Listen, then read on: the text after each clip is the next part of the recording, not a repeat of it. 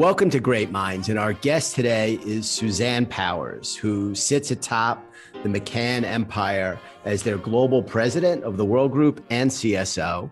She's someone I've known for quite some time, and when I wonder about the future of our business and are we in good hands, can we have confidence in that next generation of leadership going forward, Suzanne is one of the people who I think of. And she is truly that manifestation of what our industry needs and actually has right now, doing incredible work.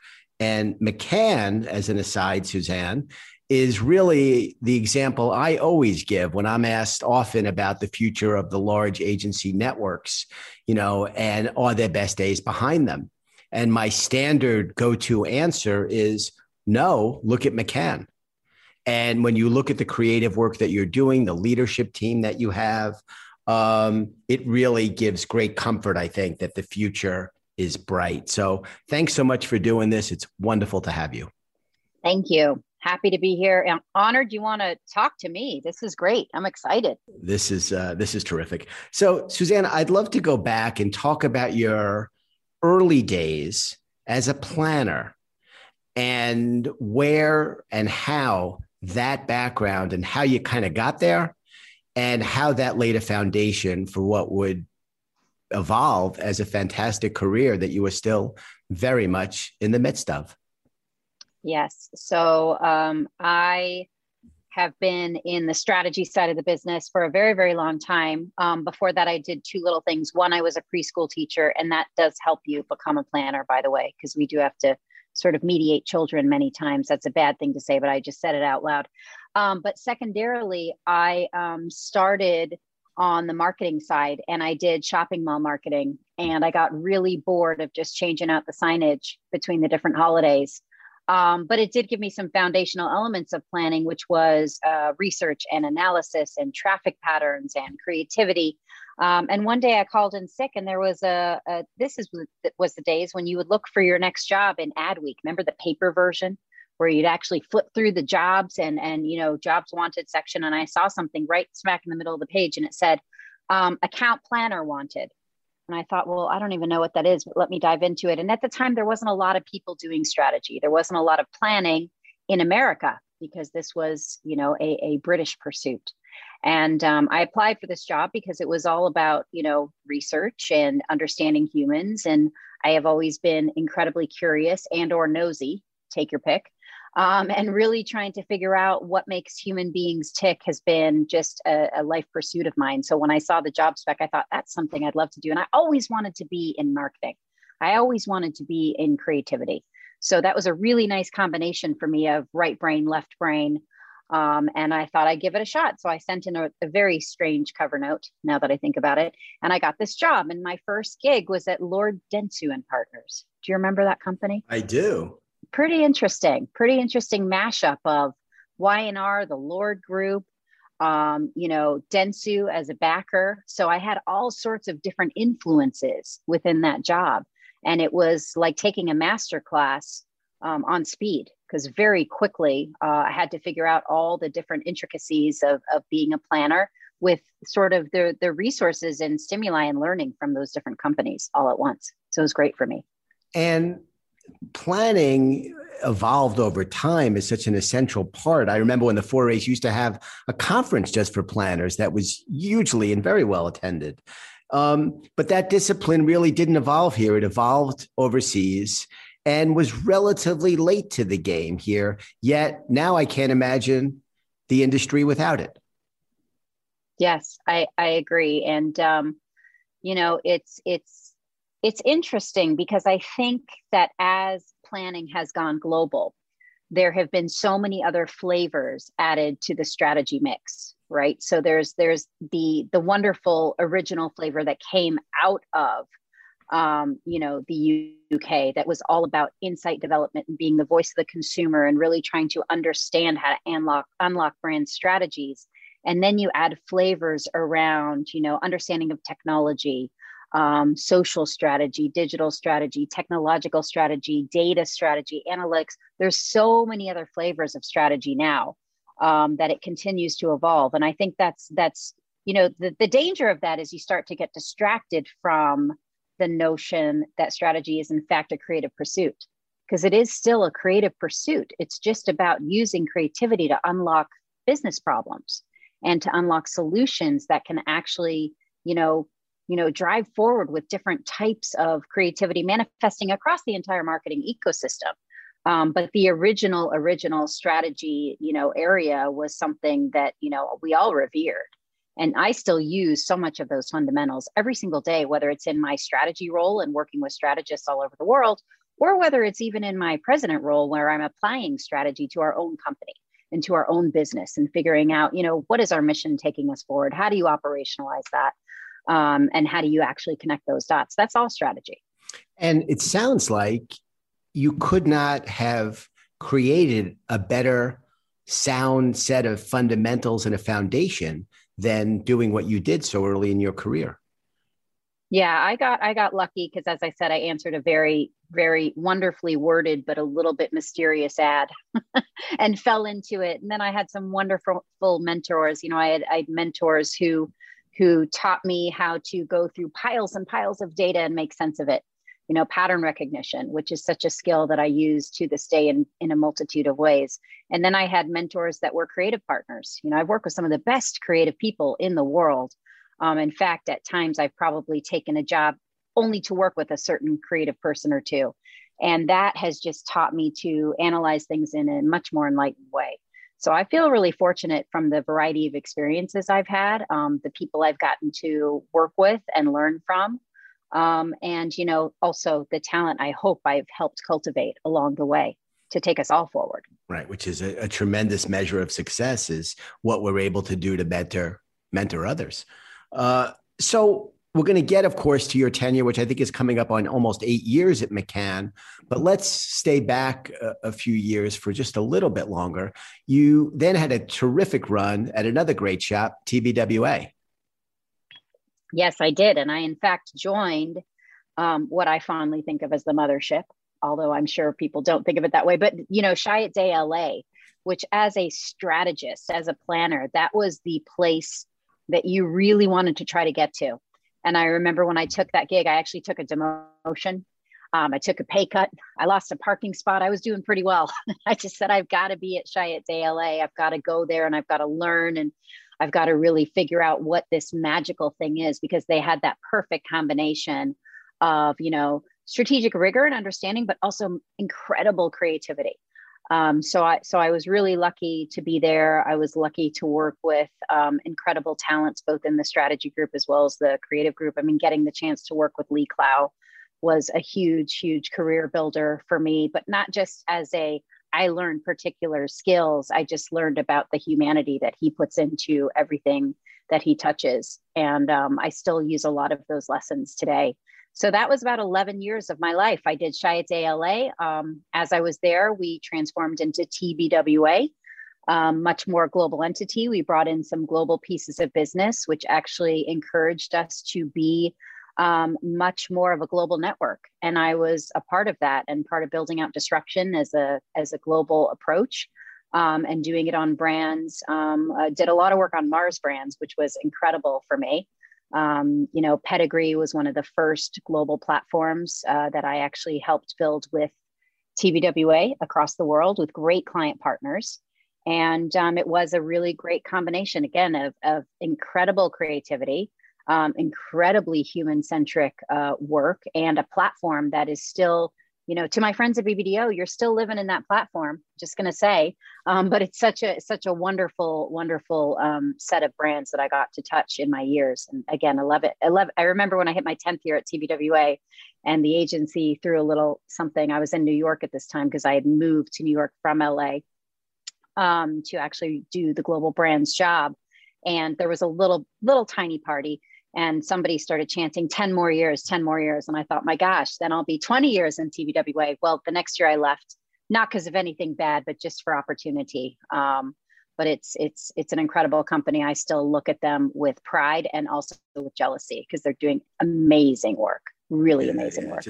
Great shop. So you mentioned Lee, and we were very proud a few years ago that he came and spoke at Advertising Week in New York. And I know he doesn't do a lot of that anymore. And his presence and charisma and knowledge, and you just feel when you're in the room with somebody like that, there's a certain glow that they have. Who is some of the other mentors, and feel free to talk more about Lee, but who are some of the other great minds and mentors who you remember from that earlier part of your career? Yeah, I'm lucky. I've had several. There's a wonderful, wonderful human, Don Popolars. I'm going way back, and he was a researcher at Lord Dentsu, and so I was brought in to be a planner, and he was a researcher, and I was really trying to understand the difference. And he was one of those people who could look at a complex, just pile of data and say, you know what it really is? And he'd always say this to me, you know what it really is, Suzanne? It's like a triangle. It's like this connects to this, which connects to this, and then it's all a triangle. And so I just thought, oh, that's so simple. But he really, really taught me to recognize patterns, to hunt for simplicity, an incredible mentor. Lee, Lee taught me to never lose the human speak. When we get really close to our clients, as many of us do, you start to take on some of the, dare I say, jargon, or some of even the problems of the client organization. And you start to become so almost telegraphic because you're in their business and you're already editing with your creative partners. You're already saying, well, that's never going to work because of XYZ, and that's never going to work. And Lee one day looked at me and he said, I don't even understand what you just said. Like, you just sounded just like somebody who is actually manufacturing, I think it was rice at the time because it was Uncle Ben's. You sound like somebody who's making the rice and knows everything about that kernel.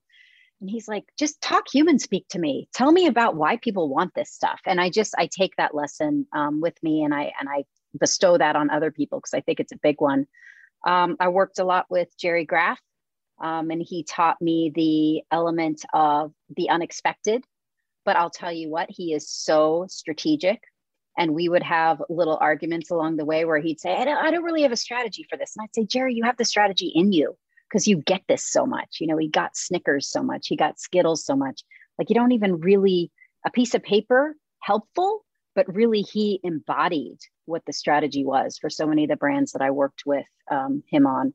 And then obviously, people along the way at Crispin, was lucky enough to go there for a few years and learn from them. Again, in my constant pursuit of trying to figure out how to unlock creativity and how to understand it. So many wonderful people there. I was in the post-Alex years, so I didn't have the benefit of that, but I certainly spent some great time with, Jeff Benjamin, who is a dear friend to this day. And he can make magic out of a coupon. It's like, we're going to do a sampling program, and Jeff would come back with something so ingenious. And he's doing really great over at Tombras, and I'm so happy to see that. But, Jeff is a dear friend, and obviously Rob and Dave Rolfe and Tiffany Rolfe and Andrew Keller, like so many different flavors of creativity. We often talk about strategy flavors. We don't talk so much about flavors of creativity, and there are so many flavors of that. And it's all magical, but my job is to unlock that, as a strategist. So you got to figure out the keys to those puzzles, And you mentioned in that early part of your career, going back to Lord Dentsu, using data. Yes. You've been on the industry horse through the whole run of the evolution of technology. When you started, when I started, we were in the fax machines and I still remember walking to J&R Music World down by City Hall and buying my first computer. It was an Amstrad PCW. I am certain that no longer exists. And it was one of those days of outrage when Sharpton used to march on the subway tracks, and they used to march in Borough Hall in Brooklyn because you could shut off the 2, 3, 4, and 5. And I had to carry the computer over the Brooklyn Bridge home. Oh my God. Technology has changed so much, and what data means has changed so much. Reflect on what using data then meant to what it means today. Yeah, it's amazing. I remember, back to memories, I remember my first LexisNexis account. And as the, at times, lone strategist, that was like my account. So it was under my name, and I had to use it very judiciously.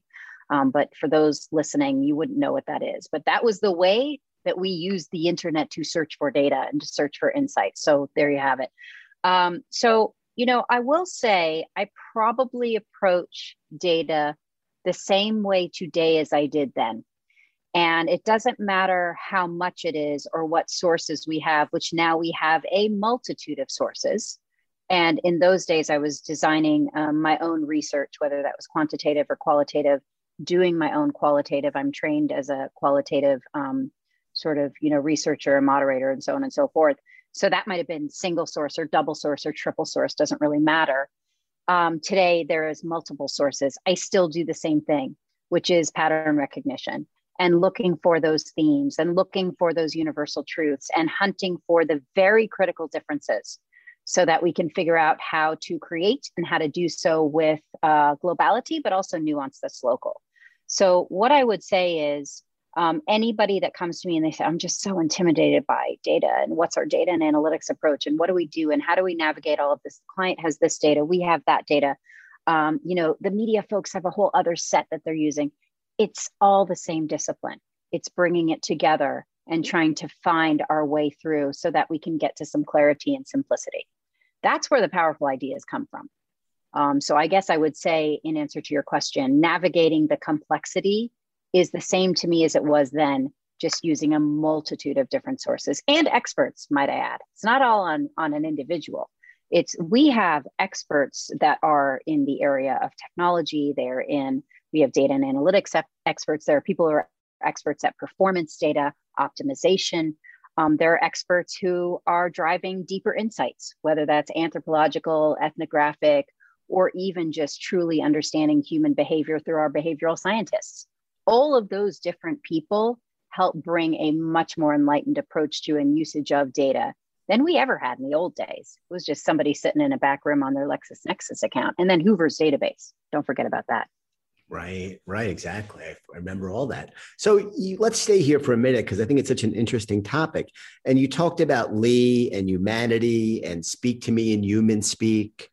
And to me, a lot of the best creative decisions that we make are ones that we make on gut.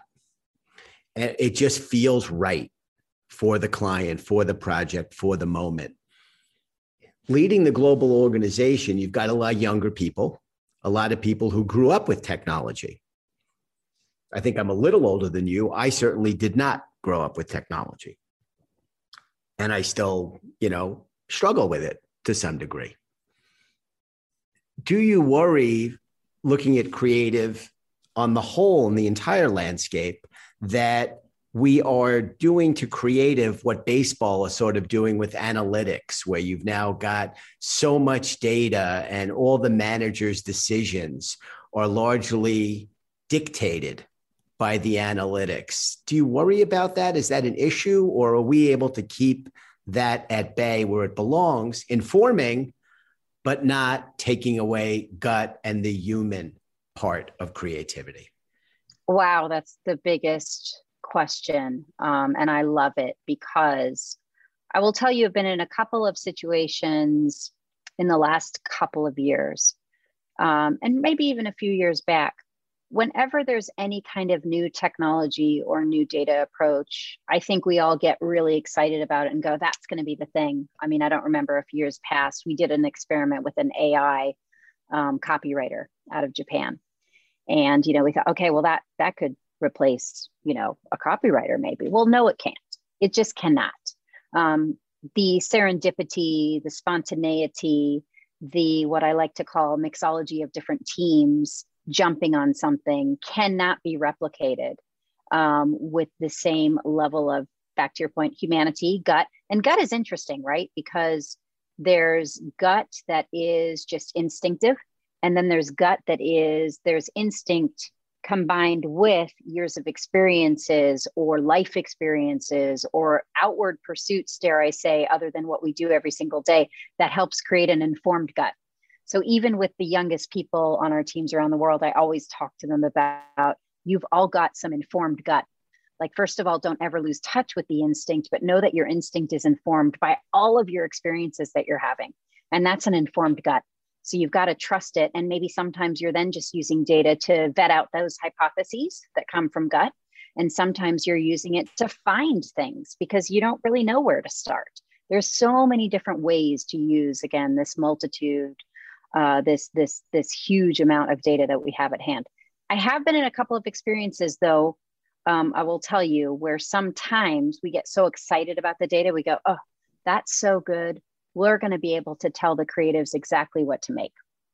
That's where I think the magic starts to go away a little bit. And we have to be careful. We have to be cognizant of that. There are certain parts of the marketing ecosystem where that's actually great, because as we're personalizing messages and as we are able to understand what would be more compelling to someone, maybe some of those adjustments and optimization, as I mentioned before, can and should be driven by machine learning. But in terms of the broader sort of approach to how to, again, find those problems, unlock the solutions, that's where humans really have to still be playing and driving it.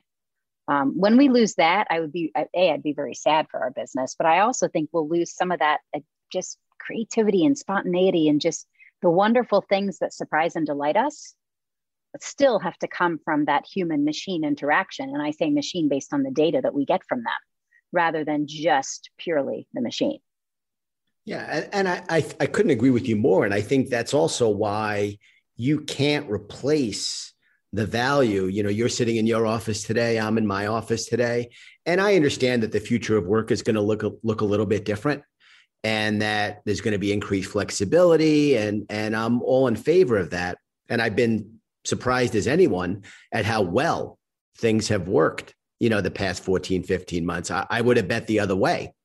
But there is something about human interaction and sitting around a table, sitting around, you know, at a bar after work, brainstorming ideas. You cannot replace that. No. I mean, that's, I think, what I miss the most. The surprises and the left turns don't happen as much when we don't have that space together. I, like you, am absolutely kind of inspired by how we've been. I mean, we're a very large, as you know, global company. We have several agencies within our company, different areas of expertise, all sorts of different capabilities. What we've been able to do on Teams, which is our platform, because we're the Microsoft partner, obviously, and Create has blown my mind. That said, I know and talk to our teams, and we've done some survey work even within our own organization. What we are missing is that serendipity. What we are missing are those moments of connectivity as well. And you can have it virtually, but it's a bit different, isn't it? I mean, there's intensity to living in your screens all day. There's there's, even if you're dancing enthusiastically because you're in love with some idea, which we do, or I do, maybe that's just me. You're still missing the accidental moments. I just ran into you in the hallway, and I am mulling this thought, and you can tell by my face and my energy. And I'm going to jump in there because I had another thought too. John Mescal and I joke about, we used to have our mornings at the Nespresso machine. We'd make our coffees together. And who knows what comes out of our mouth when that's happening. And I'm making my weird mixture and he's making his weird mixture, and we're talking, whoever knows. But we miss that. We've tried to do it virtually, by the way. And it's just not the same. It really isn't. Right. No, I couldn't agree more as well. So let's talk about that role and what it's been like, your ascension to a global role, and the timing of the past year and change is interesting, to say the least.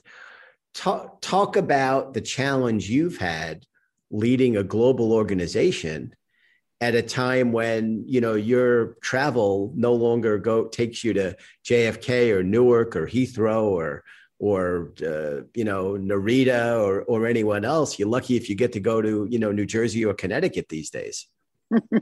It's so true. I'm lucky in a couple ways. I had nearly 20 years of global under my belt, which is great, because as TBWA turned global and looked around for some people who wanted to help do that, I was in the middle of it, and I'm so thankful for that. Now, what that means is I've been on more planes than I can count, and I've been in more countries than I can count, and that's great. And it's huge background to come into a job like I have today. Also, I had, to your point, I'm almost 8 years within McCann World Group. And what that means is a lot of the people that I'm staring across the screen to, I know, and I've been in their markets and I've been with them. We happen to have an incredible team. Many of them have been with us for so long. So it's all people I know.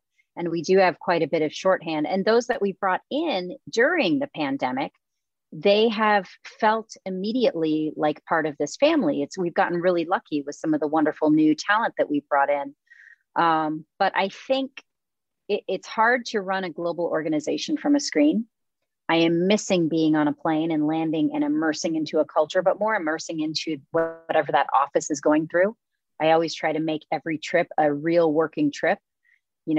Key client challenge, let's do it. Key conversation with our teams, let's do it. So I'm really a sleeves rolled up kind of global leader, and I miss that, but we can do it on the screens. And I have found that I can cover. It's not a joke when I say, I'm really sorry I have to jump to another meeting. What I'm typically meaning is, I'm really sorry I'm going to go to Brazil now, or I'm really sorry I'm going to go to London now. I'm certainly moving faster because I'm not having to do the plane rides, but I do miss it. I do miss it. Some fundamentals of running a global company like this. We have a mission that we hold very dear. It connects us as a company. Our mission is to help brands earn a meaningful role in people's lives. We have invested in, an operating system that helps us do that for the work that we do on behalf of our clients. We use that tool set and approach on ourselves as an organization. So there's so much that is connective tissue for us as a global company. And I do believe that's why when you're new, you are inculcated into that and you learn that and you become part of that operating system quite quickly. But that helps us run the global organization. Without those fundamentals in place, a mission, a vision, values, the operating system, the tools, the approaches that every agency within McCann World Group uses, we would be missing a lot of beats right now, a lot. No, the speed of adaptation. And I guess that's humans, right? We're resilient. I don't know the movie that well, but I remember in Jurassic Park, there was a line, life finds a way. And I think that's what we've all seen in ways that were completely unimaginable or unpredictable. And how has it been for you? I've had a tough time the past year at moments, and I've gotten a lot better lately as the light at the end of the tunnel gets brighter. I never imagined that I would cry when I got vaccinated, but I did. I didn't realize how much it would mean, how I would feel that sense of, that this was going to end. Yeah. But I had a really tough time emotionally for months and was really depressed about, and my job is to be up when, you do what you do, you do what I do. You're supposed to be, manager of the football team, a baseball team or coach of the football team. And you've got to be up all the time. So I would for my people and our, clients and partners, but inside, I went through a real tough period of struggle. How did you do throughout? Did you have any of those tough moments? Oh my goodness. In the beginning, it's funny, we did a tremendous, we're still doing it, but we did a tremendous amount of research with Truth Central. We did a COVID and culture kind of piece of work that we're doing. I think we've done 11 waves of it now.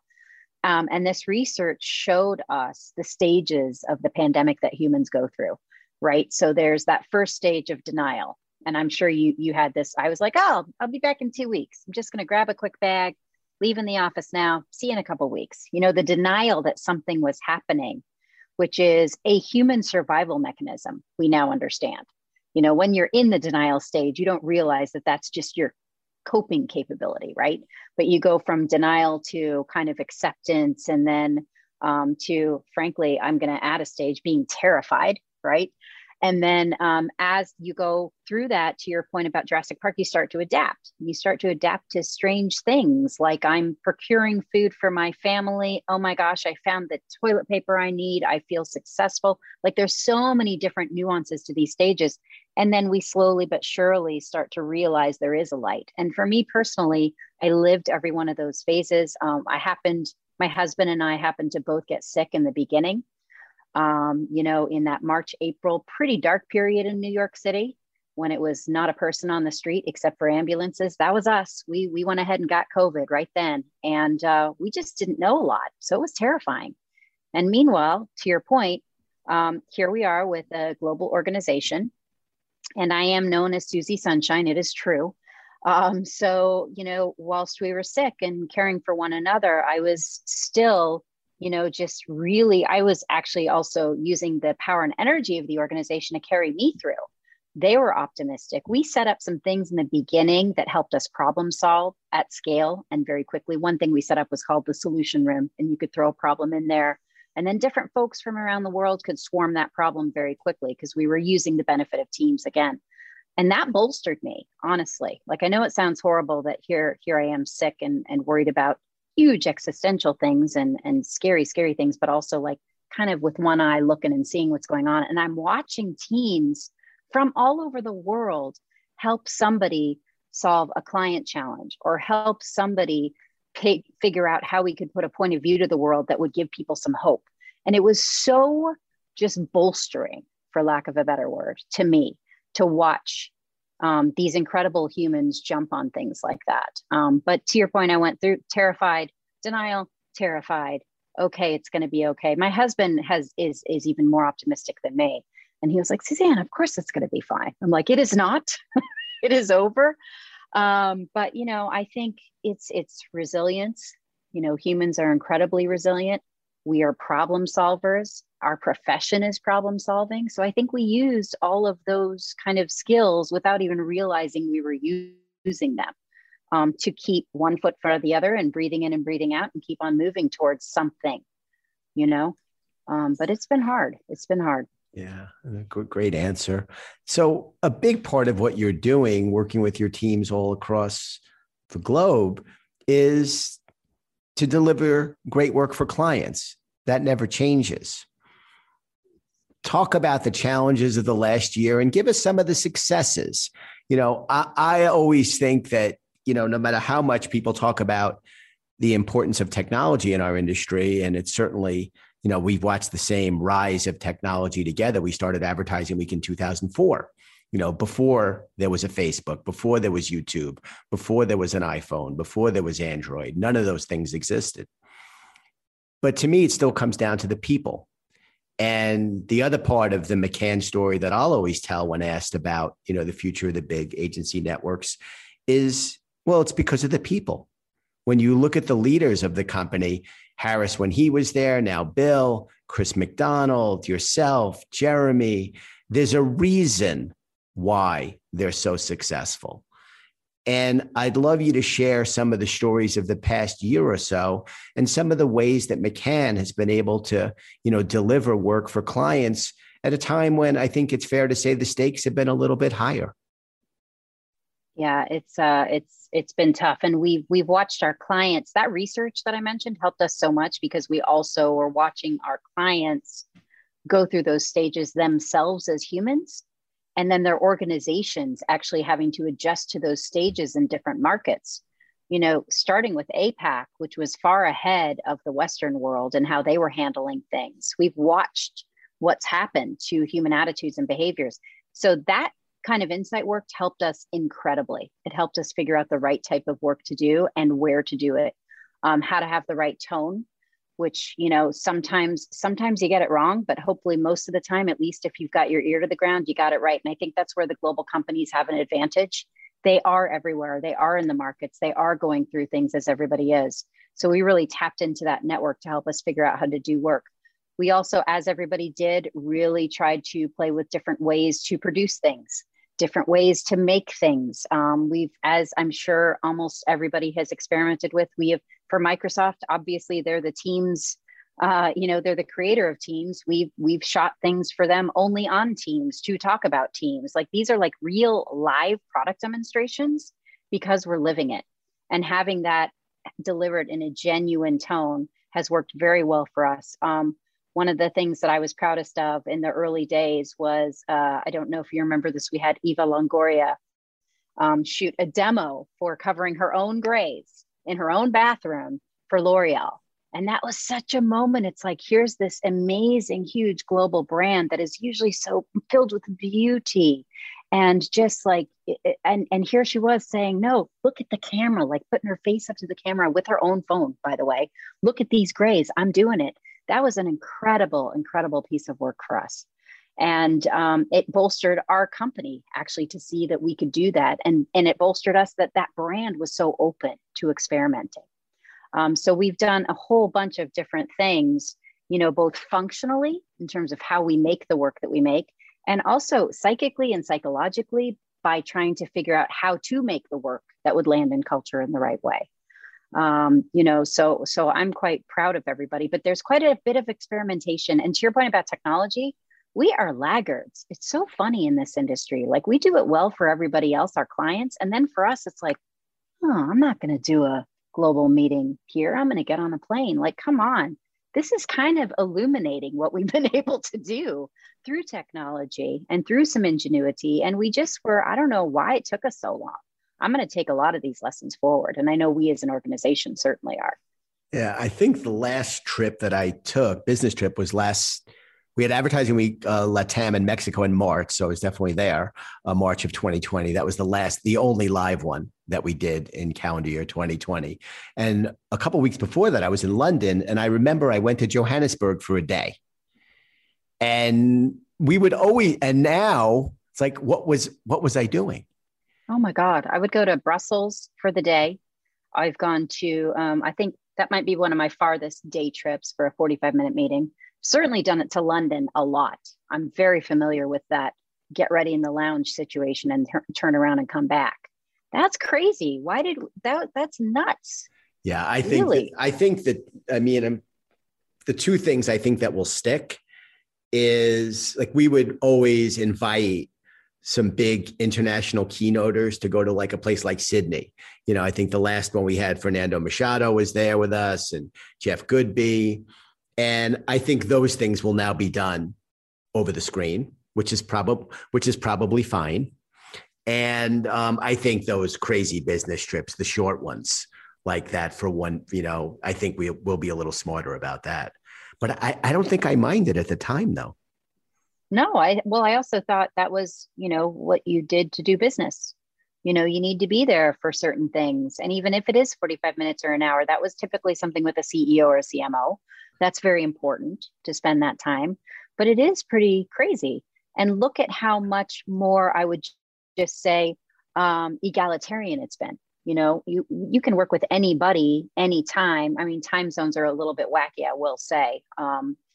I'm right now doing some judging, and one of the members of my jury is in Australia, and she's really got the bad end of the stick with the timing. And I'm like, we need to kind of adjust some of this stuff. But otherwise, you really can travel, quote unquote, much farther and faster because we're traveling through these screens.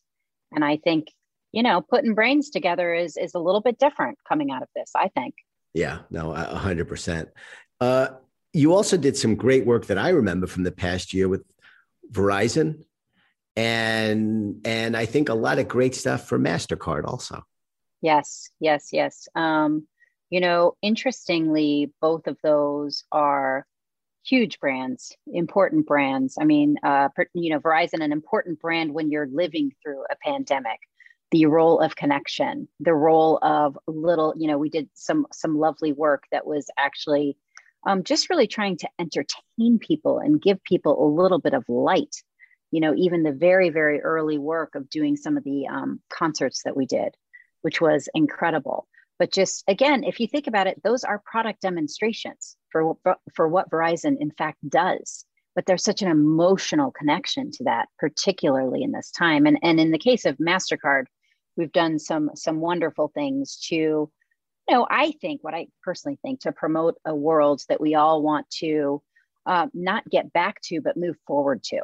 You know, if you think about driving renewal and the path to renewal for all of us as humans and for the world and brands' roles within that, you know, MasterCard has done a lot of wonderful things around, you know, accessibility, around acceptance, around just making it a much more, again, egalitarian world. And it's incredibly powerful. And that redefines the notion of priceless, doesn't it? I mean, that's exactly what it should be as we all move forward. So really, we have wonderful client partners in both regards, I would say. Well, in all regards, we've been in it together. You do feel a difference, right? When you're really just tackling these challenges together, arm in arm with your clients. Yeah. So you have the benefit of perspective, having worked and touched the Dentsu family, the Omnicom family, the MDC family at Crispin, and now the IPG family. And IPG, more so than any other player in our industry, was very early to the game in understanding the importance of both genders to the success equation. And in particular, led by Michael, really embraced women leaders. And you were one of those. Talk about that and what you observed when you first learned, if you will, that, hey, that was something that your parent company cared about. Talk about that way back when and how IPG has continued now beyond gender, of course, to, all colors of the rainbow, race, ethnicity, et cetera, but very early to the game, much more so than anyone else in embracing senior women in leadership roles. Yeah, I think it's interesting when you consider a new job, as I was around 8-ish years ago, let's put it that way. And being open, I guess when I say consider, when you are open to something new and you start going through that analytical process, there are a lot of things that come into play. There's what type of work do they do? What type of clients do they have within their family that you think you can do some great work with and that you'd want to dive into? What's the leadership like? And what are some of the foundational values and beliefs that they stand for? And I've always been impressed with IPG's very, to your point, early stance, particularly on female leadership. So it was a plus in the column for me. That said, I've always wanted to have a job where I feel like I'm the best candidate. So I never felt it was we got to go get a woman. It was not that. It was more about like, this is a great mix of people. And I love that they are championing this.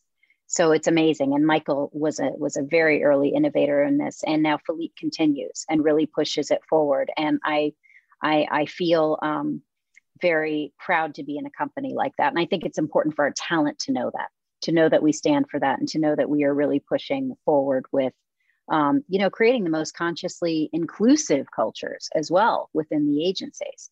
That's a huge piece to me, but it is part of the decision criteria. And more it is part of the decision criteria of people who join an organization. And we have supercharged that within McCann World Group. We've done something now twice that we call Day for Meaning. And Day for Meaning is when we turn our own tool set on ourselves as an organization.